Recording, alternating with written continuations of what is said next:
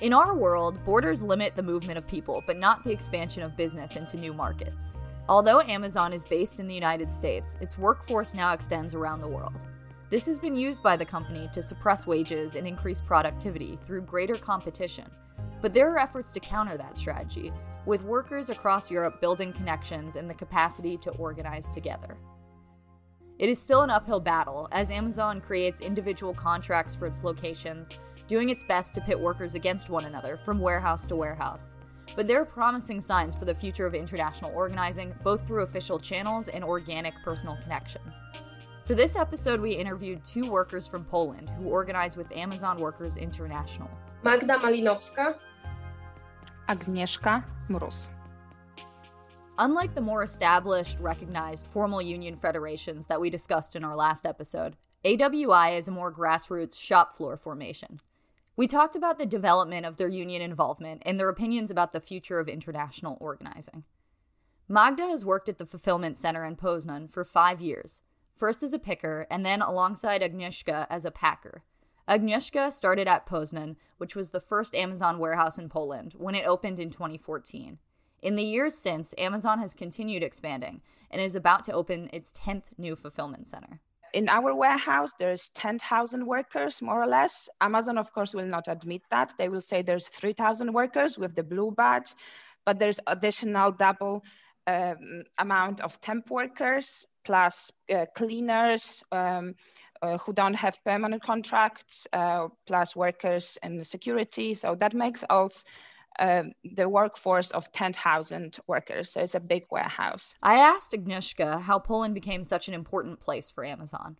So I would say there is a very simple reason, which is cheap labor. Workers in Poland make 3 times less than in other Western European countries. But it is not only about cost. Amazon has expanded. They didn't simply relocate warehouses from Germany into Poland, but the opening of the sites in Poland played a political role, which was the blackmailing the workers who went on strikes in Germany, because workers in Poland deliver to the German market. So we serve the Amazon.de. So in 2004, that was one of the heat moments when the strikes in Germany. So Amazon just used additional card against workers organizing. Of course, that create a pressure for us because workers in Poland don't want to be as strike breakers, but it's because of different regulations, national laws. There are differences between organizing in Poland and Germany. But definitely the objective reasons, like the labor cost, precarity of employment in Poland, and also Amazon has more ways to put pressure on workers regarding meeting the quotas. The workers in both Germany and Poland are well aware that they're being pitted against each other to keep costs down, but they also know that they don't have to just go along with that. It was actually workers who had been trained abroad and saw what kind of conditions and benefits Amazonians in countries like England and Germany were experiencing who started the union at Poznan. It wasn't long after that communication channels opened between the Poznan warehouse and the workers in Germany. In 2015, we got information that German workers are on strike, and then Polish workers didn't want to play the role of strike breakers, so they organized slowdown action. Well, we paid a lot because a few workers were sacked.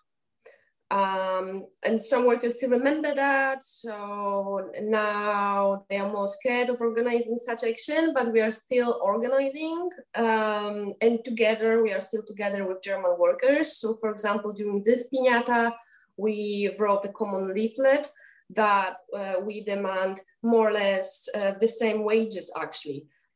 This issue of wages is very important for us because Polish people get such a low wages that they work overtime. This is popular among Polish workers that they work overtime. And according to statistics, we are one of nations in Europe which work the biggest amount of hours. And it's mainly because of our wages, which are very low, and people are forced to work overtime. So we demand higher wages, and our colleagues from Germany support us because they know that when they are on strike, Polish people, because of the economic situation, they are forced to work overtime, and because of that, their strikes have less power. They have also been in communication with workers from France, Italy, Spain, the Czech Republic, and Slovakia. They talk about the tactics Amazon is employing, including saddling some countries with more degrading work. In some countries, they cannot utilize products which customers return. So they send it from other countries to Poland, and workers don't really like it because basically they sort garbages right now. And they say among each other that we become like a place for trashes from all over the Europe. So we exchange those informations. We try to create common demands, and we also try to organize common actions and support each other during strikes. We have different laws, so we have to use different means of struggles, but we try to do something together. Like in some countries, people organize blockades, and we got some support from Make Amazon Pay campaign last year. So they organized blockades in front of our warehouse. In other countries, workers are allowed to go on strike, so they go on strike, and this way we try to put pressure on Amazon, and it was very effective, especially during pandemic when we have common demands and Amazon couldn't ignore us. When we demanded hazard paid for working in this like very unsecure condition, they couldn't say no. And also when we had some demand about safety measures, they also couldn't ignore it. And that time we saw how powerful we are when we act together. That's why we try to continue that without bureaucracy, just like on a shop floor level, discuss our situation as workers. We have to develop it, otherwise Amazon will be always much more strong than we are. They both stress that Amazon Workers International is not a formal international union. The workers involved are all part of their individual local unions, but the group itself is more fluid. It's the means of communication and support, but the muscle, as well as the strategy, is based on the individual shop floor of the different warehouses. Amazon Workers International, it's not a formal organization, and we try to keep it like that. We started this as a network of exchange and support and solidarity, and we just know that Amazon is very flexible, it's very just in time, it's very able to go around choke points. So it's actually, you really have to be on the shop floor level to know where is a good moment to do something. But also you cannot do as an outsider, you cannot really grasp the moment where our workers got organized, because often there are spontaneous resistance. As example, last November, in one of the big warehouse south of Poland, where also our members are working. It's a warehouse for big items. In the morning shift, there was information that the temp workers who were very in need before the peak time, they got additional bonus, which permanent workers or workers on the shorter contracts but employed by Amazon didn't receive. So it was just a question of few hours when this information started circulating, and people started exchange information about that. And they said, why the temp workers should get the bonus? We all should get bonus. It's not that they're worse. We should be treated equally. Forklift drivers got organized, and dozens of them refused to work on the morning shift for some minutes, but were gathered in the dock department using signals, like shouting slogans. On the night shift, the work was stopped for 1 hour. And Amazon got really nervous. General manager came in the middle of the night, which never happened. They're never there. They started talking to our shop stewards, and because they knew this is before the peak, and if in the big warehouse, for big items, when there's 1,000 forklift drivers, when they just got together and organized, they can able to paralyze this warehouse. So, but it happened in a very short period of time. So actually, this is also showed us that you really have to be on the shop floor. You have to know when you can get together with others, when also there are moments in the circulation of the goods when the organizing of workers can hurt economically the company, because sometimes we think this is the only moment they will listen to us. No bigger campaigns, no politicians speaking up in the European Parliament. We saw it last time. They were all complaining how Amazon is, but that hasn't improved our situation as workers. So Amazon Workers International came from out of this idea that workers on the shop floor, they need to exchange information internationally. So we cannot let the company to divide us into Germans, Polish, French, and to compete against each other. We really refuse that. But the company is, of course, playing on this division. They play on a lot of divisions between temp workers, permanent workers, Polish, German, workers coming from the countryside and from the town, from the bigger cities. We also this time published our leaflet in Russian. It's important to add, there's more and more workers coming from Ukraine and other Eastern European countries, while in Western Europe, there are Polish migrants working for Amazon. In Poland, Amazon relies on the even cheaper labor coming from the little villages. They provide free company buses for workers to commute to the warehouses, but they also employ more and more workers from Ukraine. The demands they put forward would be very recognizable to organizers in the United States.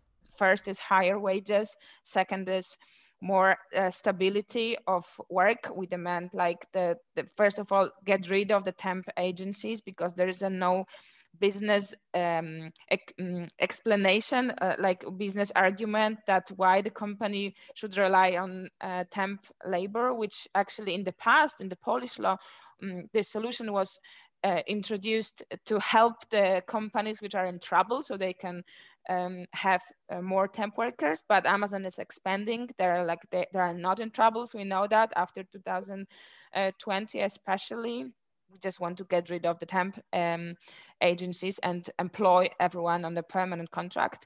And the third issue is about speed of work. It is about quotas. So I would say these three issues, they have different expressions in different countries, because some of us, like in Germany, workers would talk about permanent contract because they have 2 years contract from Amazon.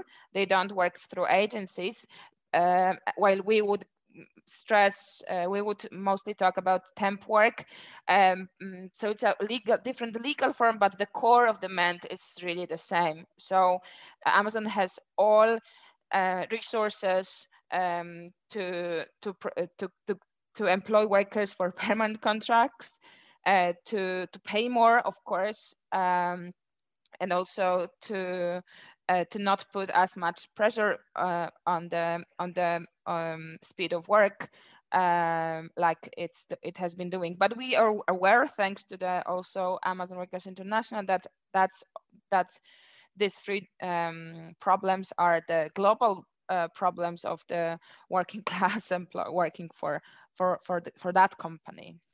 But I think that Amazon is really special in how ignorant they are in especially in terms of health and safety, also in terms of wages, but especially in terms of health and safety, because we know more or less like what should be changed to really improve working condition in the warehouse, and they pretend they are blind and they are deaf. They don't want to listen us. We have to really push them constantly. There's no dialogue. We really have to push them and put pressure on them to got some changes. And we spend 10 hours a day in the warehouse when there's our shift. Our shift takes 10 hours, like in US. So we spend a lot of time there, a lot of our time. And because of that, we should have impact on how the work is organized, how our schedules are organized. Amazon don't allow us to do that. So if they have such policy, we will, of course, continue this conflict, and we will continue putting pressure on them, not only locally, but globally. Europe has a reputation for being significantly more pro-worker than the United States. But when you zoom in a little, you see that many of the issues that have held back the US labor movement are present there as well, specifically when it comes to entrenched bureaucracy and codependent political relationships among the major unions.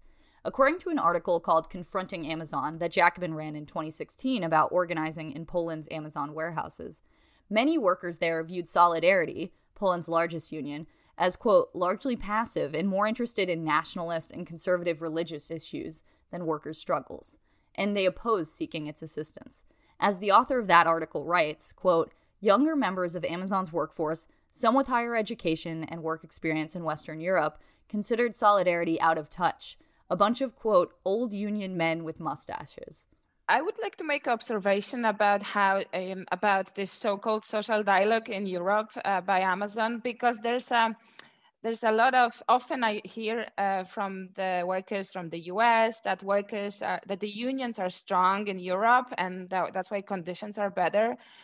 Traditionally, in the past, the so-called social dialogue model was based on this idea that the big boss, the corporations, would pick the big business union and they would do dialogue with them, and what that union would work as a manager, so controlling also workers' unrest and often representing their own interests as the union bureaucrats that we know in the more traditional German companies which operate in Poland, this kind of model. What Amazon is not playing that game. They do not pick a big union and do so-called social dialogue with them, marginalizing everyone else who has the different strategy, different opinion, or are more critical of the company.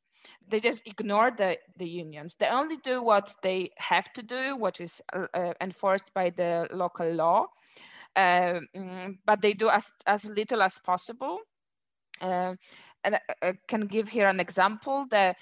In Poland, the union law says that the union is allowed to have negotiations over the wages because it's the collective factor of a collective. It's not an individual right, a wage, especially if they're like workers on the different levels having the same wage, so it should be subject of the negotiations.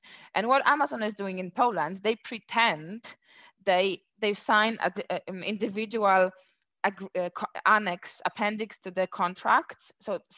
And that's why they avoid negotiations, saying that they are not covered by this collective bargaining process, which is and the law allows them to do it.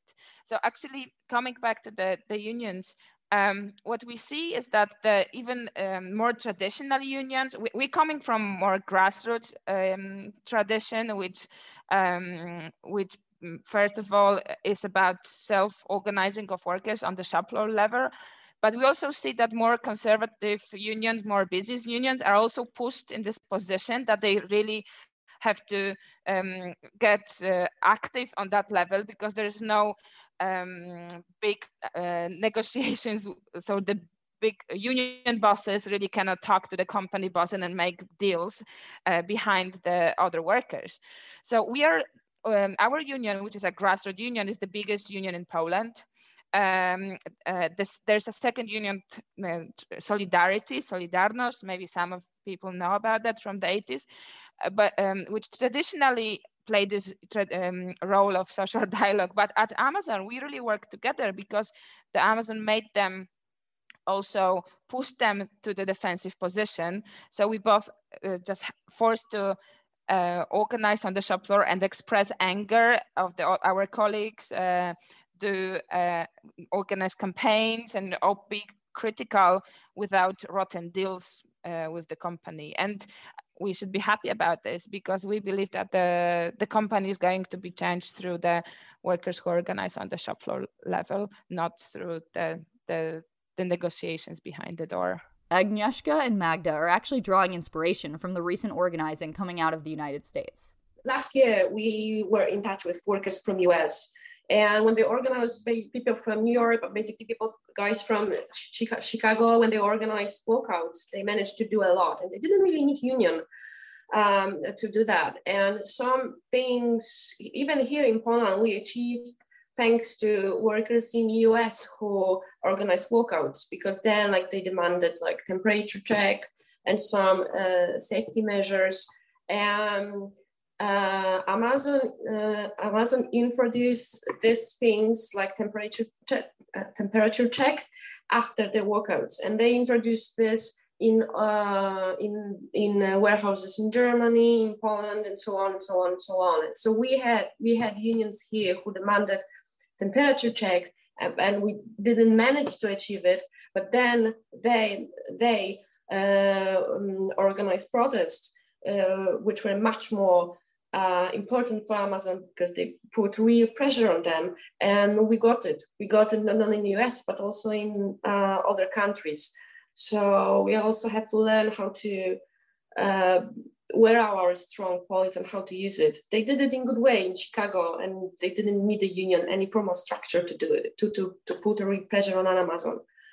These workers are grateful for the support that they're receiving, but they stress that sometimes the media narrative loses sight of what is best for the people working in warehouses across the world. In our union, and also as an Amazon Workers International, we don't this approach of victimizing workers, so that workers are the victims, or spying, or bad management practices. I mean, that's the reality we see in our warehouses. But this approach would also say that if we are victims, then that we have no power to change this.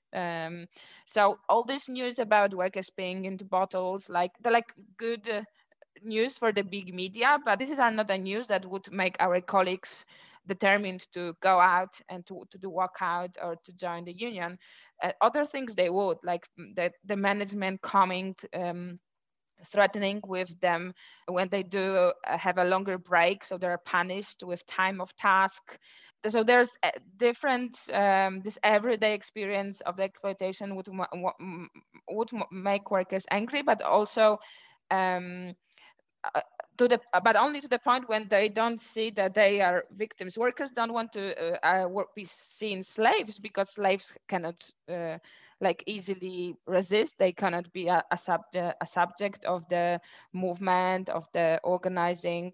So I would say this information about that victimizing workers are not very helpful.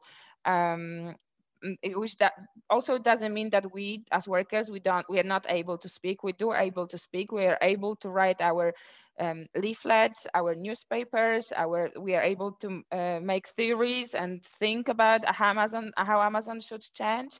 So that the message would be, if you want to support workers, maybe it's not the best to really to focus on the only big media, which put us in as poor victims of the digital capitalism algorithm, where you can do nothing.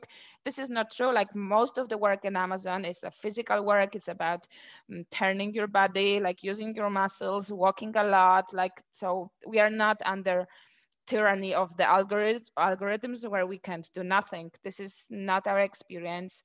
Although it is of course true that Amazon has an army of lawyers and sociologists who would have an eye of what we are doing on the daily basis in the warehouse. But we believe we are much more than them still. Like, out in the warehouse, there are 1,000 workers who, if only get together, they can really change this balance of power. As we ended our conversation, Agnieszka had some parting thoughts for consumers who feel conflicted about their use of Amazon. I was often asked this week around Prime Day by some people who are willing, still want to buy at Amazon, and they say, that for some reasons it's comfortable for them, or it's fast, or they cannot buy any other product. And how do I feel as a worker about this, that they are buying at Amazon? I don't believe in the consumer boycott. I would say, if you want to buy at Amazon, donate to Strike Fund. Be aware that there are workers there who can speak, who are able to make their own demands, and support them, because the Amazon will be changed by them. So there are different unions, different groups, different initiatives in different countries. So if you buy at Amazon, then I think if you don't agree with that, with exploitation happening, then find your way to support workers or self-organizing in the warehouse where you're buying. Thanks to our guests, Agnieszka and Magda, for coming on the show this week. Thanks as ever to my producer, Sarah Hurd, to Jacobin, and to Nate Roos for the music. Talk to you next week. Bye.